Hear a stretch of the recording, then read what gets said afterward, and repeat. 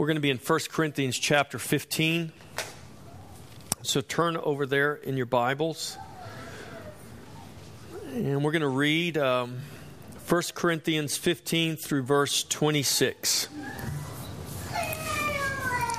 The Apostle Paul writes, "Moreover, brethren, I declare to you the gospel which I preached to you, which also you received, and in which you stand, by which also you are saved, if you hold fast the word which I preached to you, unless you believe in vain. For I delivered to you first of all that which I also received, that Christ died for our sins according to the Scriptures, and that he was buried, and that he rose again the third day according to the Scriptures, and that he was seen by Cephas, then by the 12, and after that he was seen by over 500 brethren at once, of whom the greater part remain to this present time, but some have fallen asleep. After that, he was seen by James, then by all the apostles. Then last of all, he was seen by me also, as by one born out of due time. For I am the least of the apostles, who am not worthy to be called an apostle, because I persecuted the church of God. But by the grace of God, I am what I am. And his grace toward me was not in vain, but I labored more abundantly than they all. Yet not I, but the grace of God which was with me. Therefore, whether it was I or they, so we preach, and so you believed. Now, if Christ is preached that he has been raised from the dead, how do some among you say that there is no resurrection of the dead? But if there is no resurrection of the dead, then Christ is not risen. And if Christ is not risen, then our preaching is empty, and your faith is also empty. Yes, and we are found false witnesses of God, because we have testified of God that he raised up Christ, whom he did not raise up, if in fact the dead do not rise. But if the dead do not rise, then Christ is not risen. And if Christ is not risen, your faith is futile, and you are still in your sins. Then also those who have fallen asleep in Christ have perished. In this life only, if in this life only we have hope in Christ, we are of all men the most pitiable. But now Christ is risen from the dead and has become the first fruits of those who have fallen asleep. For since by man came death, by man also came the resurrection of the dead. For as in Adam all die, even so in Christ all shall be made alive. But each one in his own order, Christ the firstfruits, and afterwards those who are Christ's at his coming. Then comes the end, when he delivers the kingdom to God the Father, when he puts an end to all rule and all authority and power, for he must reign till he has put all enemies under his feet. And the last enemy that will be destroyed is death, for he has put all things under his feet. But when he says all things are put under him, it is evident that he who put all things under him is accepted. Now, when all things are made subject to him, then the Son himself will also be subject to him who put all things under him, that God may be all in all." This is the end of all things. This is the culmination of all things, that God may be all in all. So the greatest tragedy produced the greatest victory and the greatest hope. The crucifixion of Jesus, the murder of the Son of God, was at the same time the greatest tragedy and the greatest victory. And all of that through the power of the resurrection. It was a tragedy and a victory ordained by God himself for our redemption and for his glory. Father, as we look today, as we consider today the resurrection of Christ, I pray, God, that you would open the eyes of our understanding. I pray, God, that the darkness that life often brings to us, the trials and the tribulations and the pressures and the things that distract us, that try to take our gaze from you and put them on to the things of this world. I pray, Father, that you would bring our attention back, that you would bring our eyes back, our focus back to Christ, and that we would see your plan, your hand at work in all of creation, in all of history, that we would see that you took the greatest tragedy in creation and brought forth the greatest victory in creation. Father, give us hope today. Reveal the hope that you have given us in Christ. Give us eyes to see and ears to hear, and change our hearts and our minds, that we would be a people who trust, who rejoice, who hope always in all things in Christ. Amen. In Acts chapter 2, verses 22 and 24, when Peter preaches his sermon on the day of Pentecost, he spoke these words. Men of Israel, hear these words. Jesus of Nazareth, a man attested by God to you by miracles, wonders, and signs, which God did through him in your midst, as you yourselves also know, him being delivered by the determined purpose and foreknowledge of God, you have taken by lawless hands, have crucified and put to death, whom God raised up, having loosed the pains of death, because it was not possible that he should be held by it.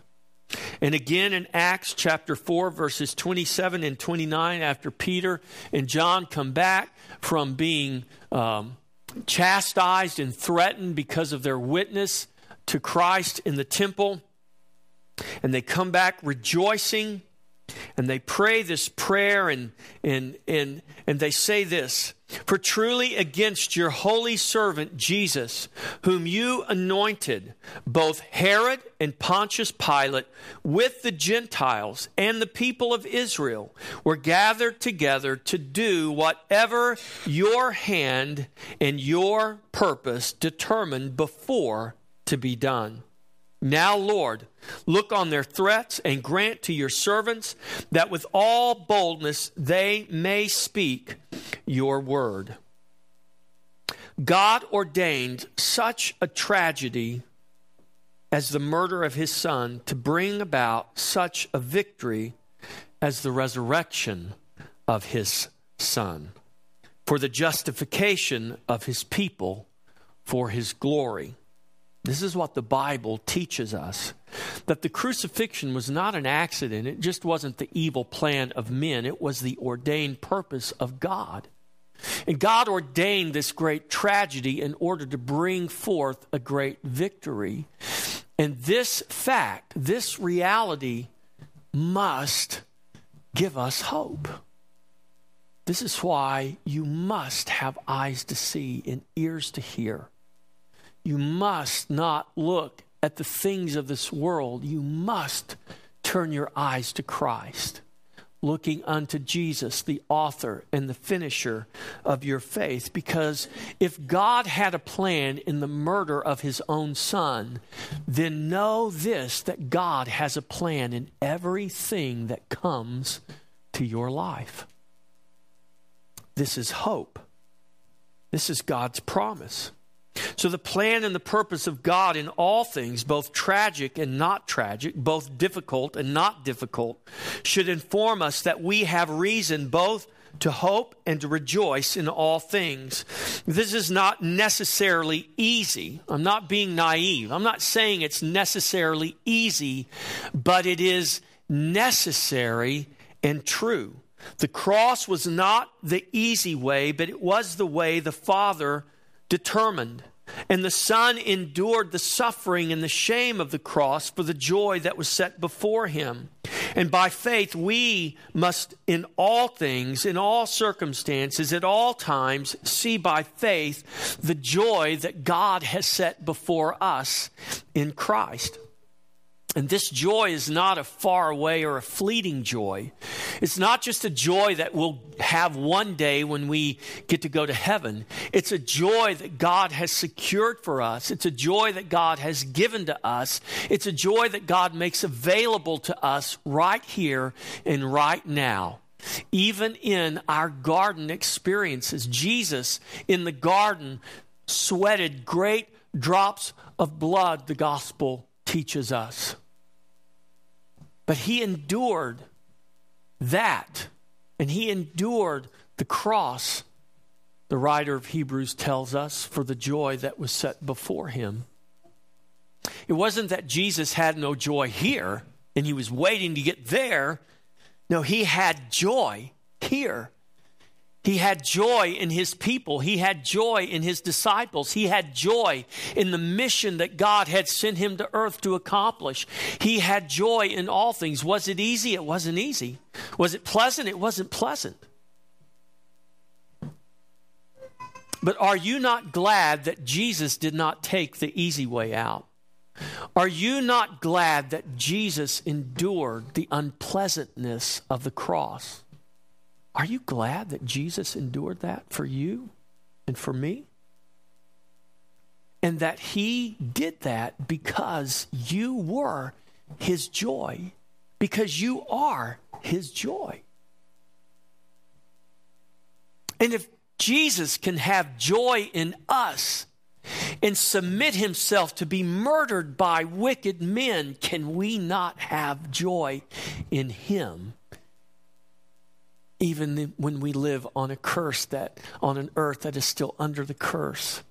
And sometimes in our lives we walk through the valley of shadow. And sometimes in our lives we walk in darkness and it's hard to see the light.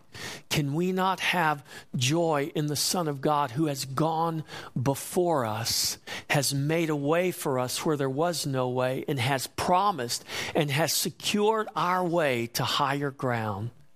Even to a table that he has set before us in the presence of our enemies. The plan and the purpose of God in all things gives us hope, gives us a reason to rejoice, to have joy, ever-present and solid joy that God has provided for us right now in Christ. This is the hope the resurrection gives us.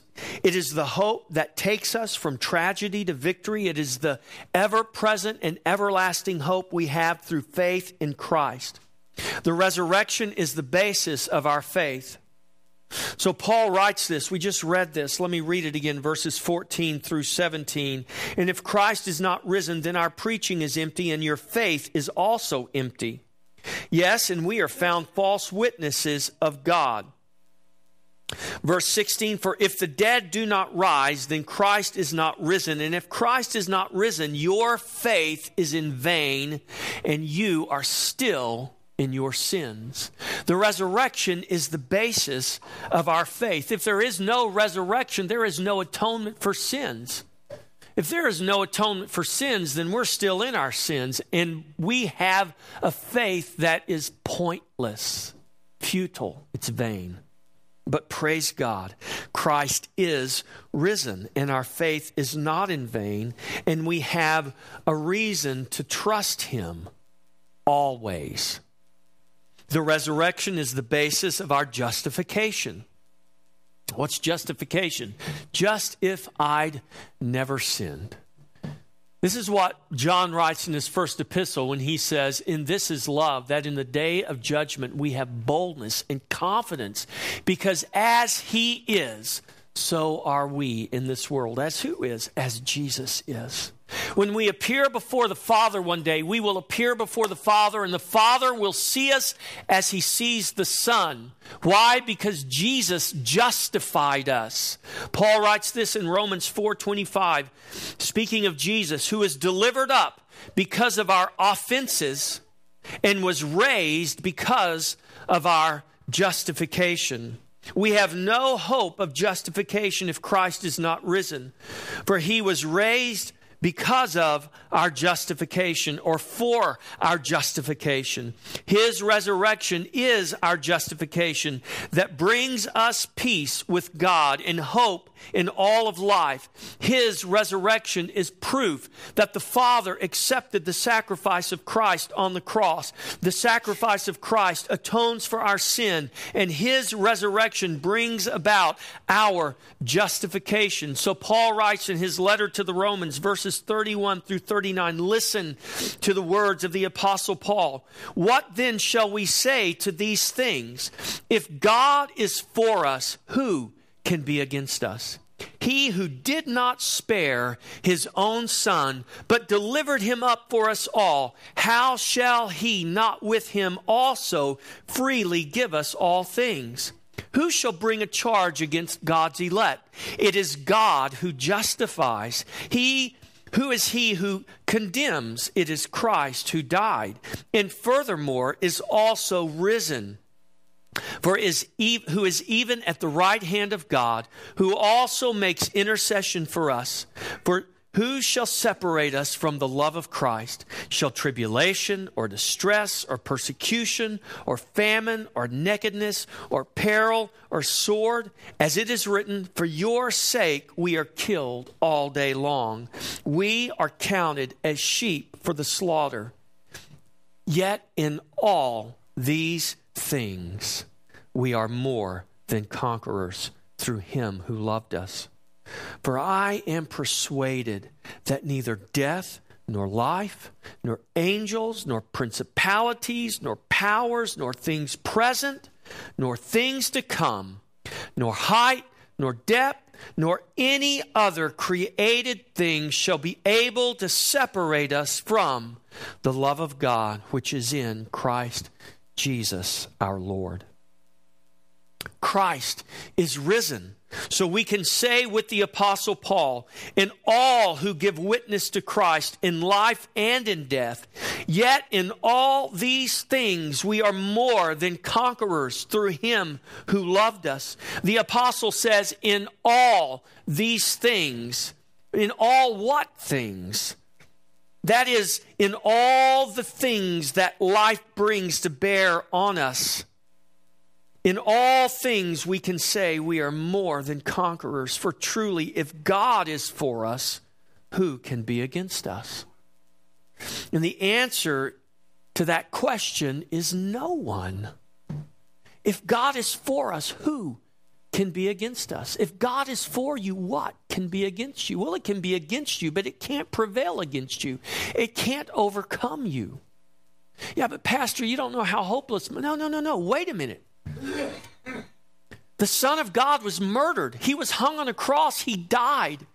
This is the Lord of glory. This is the creator of heaven and earth. Do you hear me? He was murdered and he died.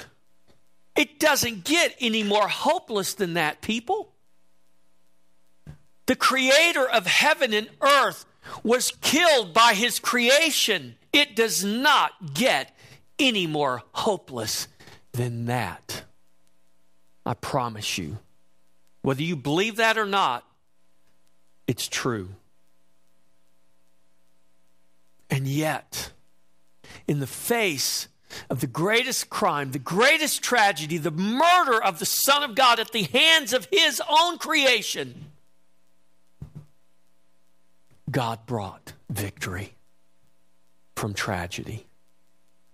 And I submit to you that if God can bring victory from the greatest tragedy, he can bring victory from your tragedy.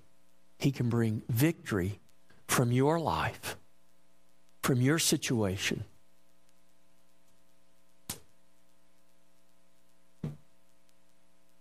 If God is for us, who can be against us? Do you believe this? Not mentally, but I mean, do you believe this down in your soul and down in your spirit? Do you believe what you know to be true because the Scripture declares it, because Christ is risen and the tomb is empty?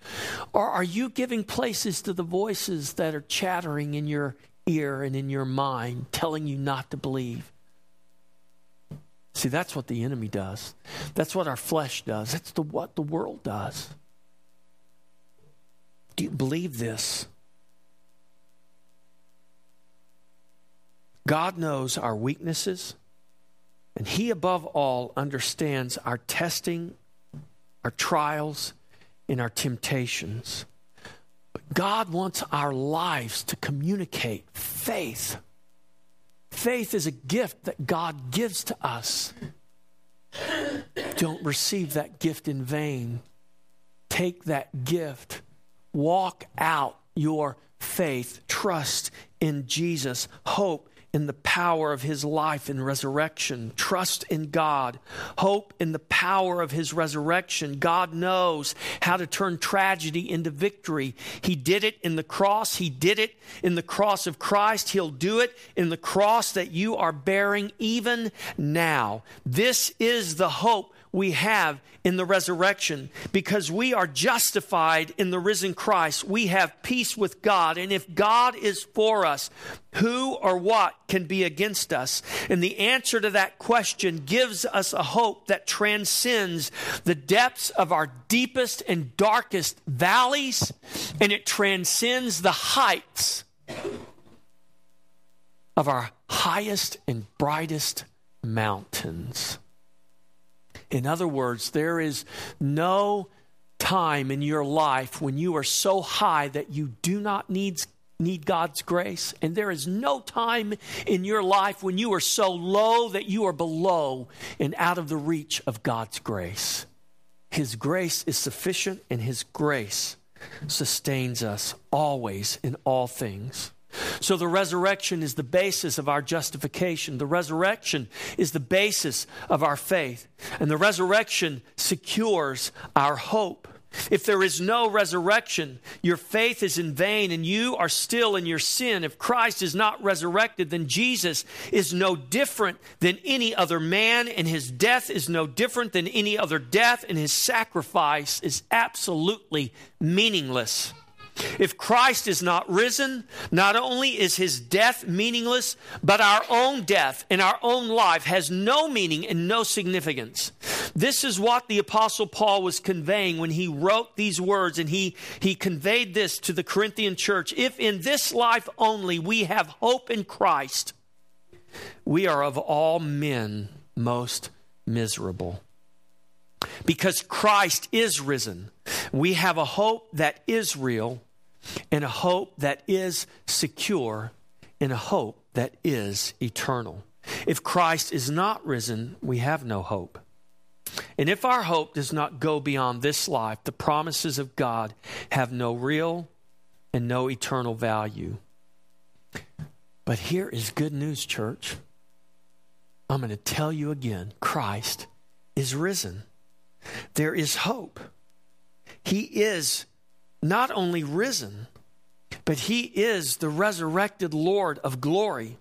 In fact, He is the resurrection and the life. Jesus said to Martha at the death of Lazarus, quoting from John 11:25 and 26, Jesus said unto her, I am the resurrection and the life. He that believes in me, though he were dead, yet shall he live. And whoever lives and believes in me shall never die. Do you believe this? That's what Jesus asked Martha. Do you believe this? And Jesus is asking us today, you and me, do you believe this? Christ is risen. He is the resurrection and the life, and He is our hope. And I pray that you believe this. Mom, believe this for your son. Have hope for your son. Have hope for your loved ones whether they're sick or whether they're suffering or whether they're in sin so deep it seems like there's no way out. Have hope, have faith. If God can bring victory from the tragedy of the murder of his son, then he can bring victory from alcoholism. He can bring victory from the bondage of drug addiction. He can bring victory from the bondage of any sin that you might find yourself in, any circumstance that you might find your life mired in. God can bring victory from tragedy. Now, I'm not preaching to you pie in the sky. I'm not saying it's easy. I'm not saying for you to deny the reality of what you're having to deal with in your life. I'm saying in the reality of what you're dealing with, in the mess and the mire and the dirt and the filth and the hardness of it, God is not removed from you. God is with you. Jesus really experienced death. He was put in a real tomb. He really suffered. He really died. He was really torn apart for our sins. Jesus is not some Savior who saved us far removed. No, Jesus came to where we were. He suffered like we suffer. He knows what you're going through. I might not know what you're going through, but I don't have to know what you're going through because God knows what you're going through. And he knows because he's been there. The Bible is clear on this, that there is nothing we will go through in this life, there is nothing we will suffer in this life that Christ has not already suffered. There is no temptation that will come to us that Christ has not already been tempted with. This is why he is a man who can identify with our suffering and with our sorrows.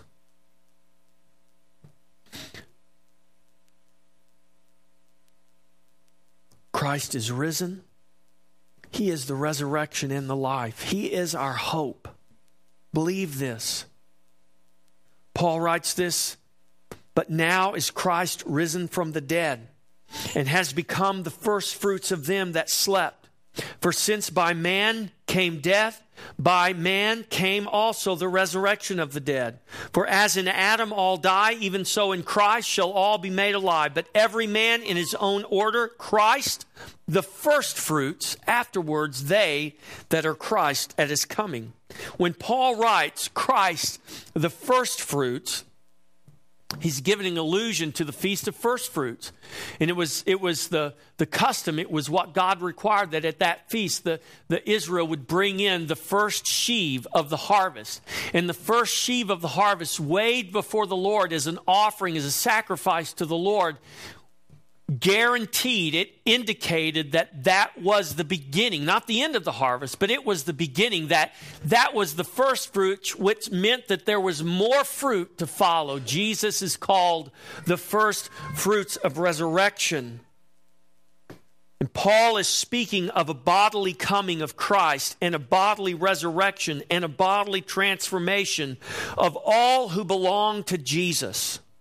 If you belong to Jesus this morning, if you are trusting Jesus as the only way to salvation, if you are trusting him as the resurrection and the life, there is a promise from God that there will be a bodily resurrection and a bodily transformation that will take place in you and in me and in all who belong to Jesus one day. This is what Paul is communicating. Christ is the first fruits of the harvest we have become in him by grace through faith. In this we find the ultimate hope of resurrection. In the resurrection of Christ, God gives to us the fullness of hope in the fullness of his life. In the living Christ are all the promises of God, past, present, and future, made eternal. Our present is secure because our future is secured by what Christ has already finished. In the promise and hope of the resurrection, there is coming a day when we will see the ultimate glory of God. And this is the glory we live to and the glory we live for. Paul says this at the very end of the verses I read, when he gives us this picture of Christ reigning now and the day coming when Christ will give all back to the Father. And all things will be put under the rule of the Father. And it says, and God, that God may be all in all. This is the ultimate glory of God, the glory we live to and the glory we live for, that God may be all in all. The resurrection of Christ secures our own resurrection. It secures our redemption and all God's promises to His children. The resurrection of Christ gives us hope now and eternally in Him. The resurrection of Christ is the basis of our faith. It's the basis of our justification. It's the basis of our hope. His resurrection takes us from tragedy to victory. It vanquishes the enemy. It ensures that the last enemy, death, will finally be destroyed, that God may be all in all. That's good news, church. We have reason to trust. We have reason to rejoice.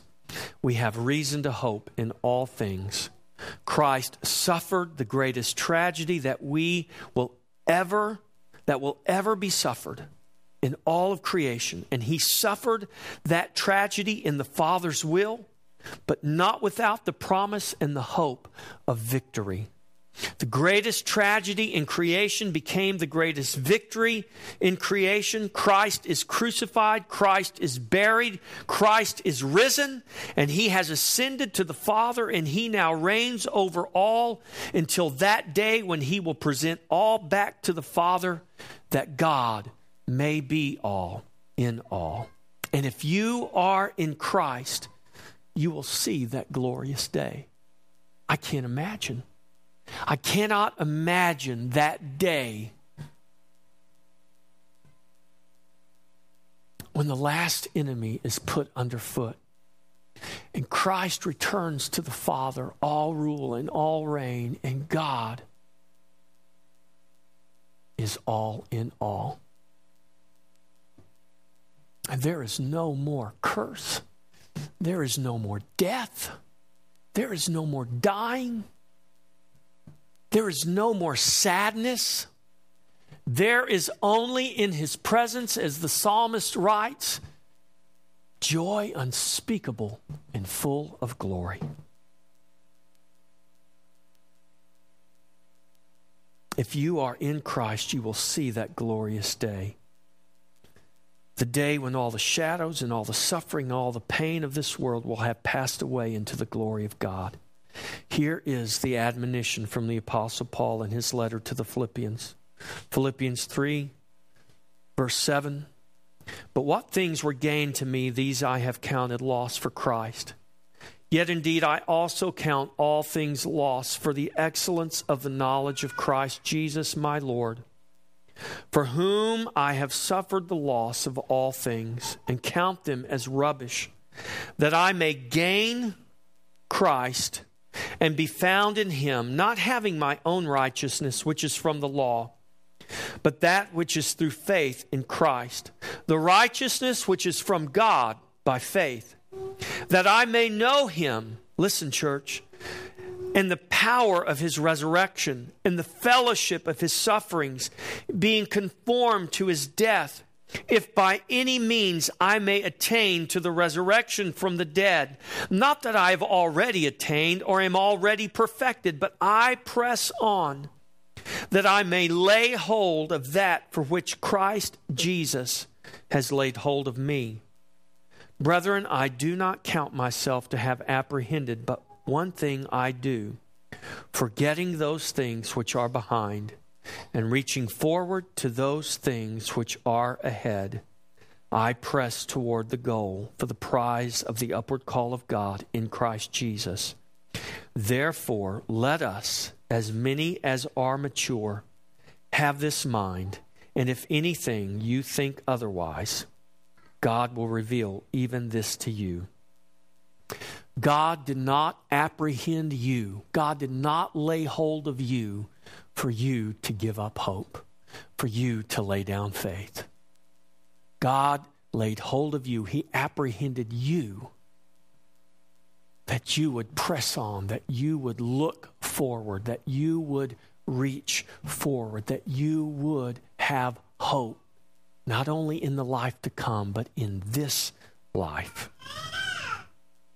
So what do we do until that day when God is all in all, until that day when the last enemy, death, is put underfoot? What do we do until that day? How do we endure?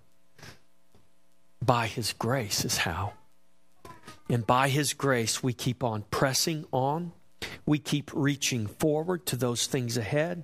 We don't look back. We don't take our hand off the plow, but we trust, we rejoice, we hope always in the promise of God in Jesus Christ. This is the challenge before us, to continue in His grace, to trust, to rejoice, to hope in all things to the glory of God. Amen. I would ask you to stand and we will pray.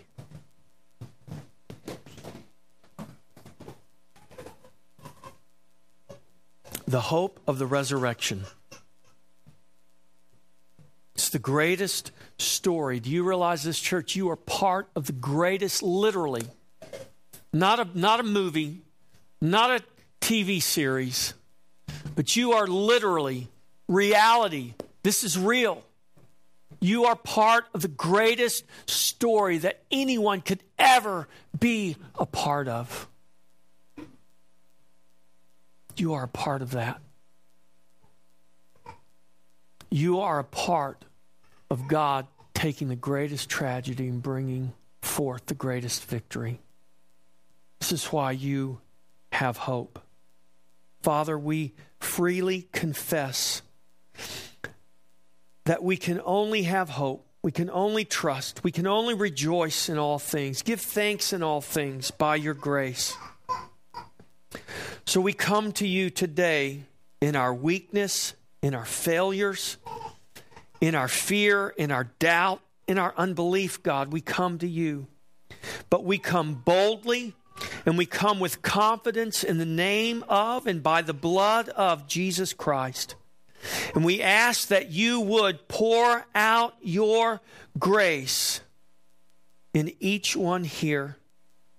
Pour out your grace on this body called Christ Fellowship Church. Pour out your grace on the church universal, represented all over this city and all over the world.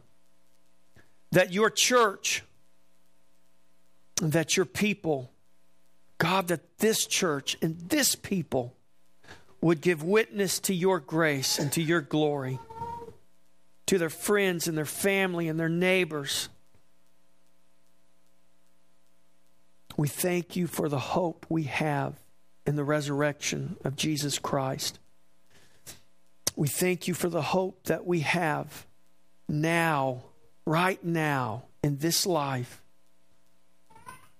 And because we have hope now, we know that we have hope eternally. And our hope is in Jesus Christ, the risen Lord and the risen Savior. And to Him be glory and honor forever and ever, world without end. In Jesus' name, amen.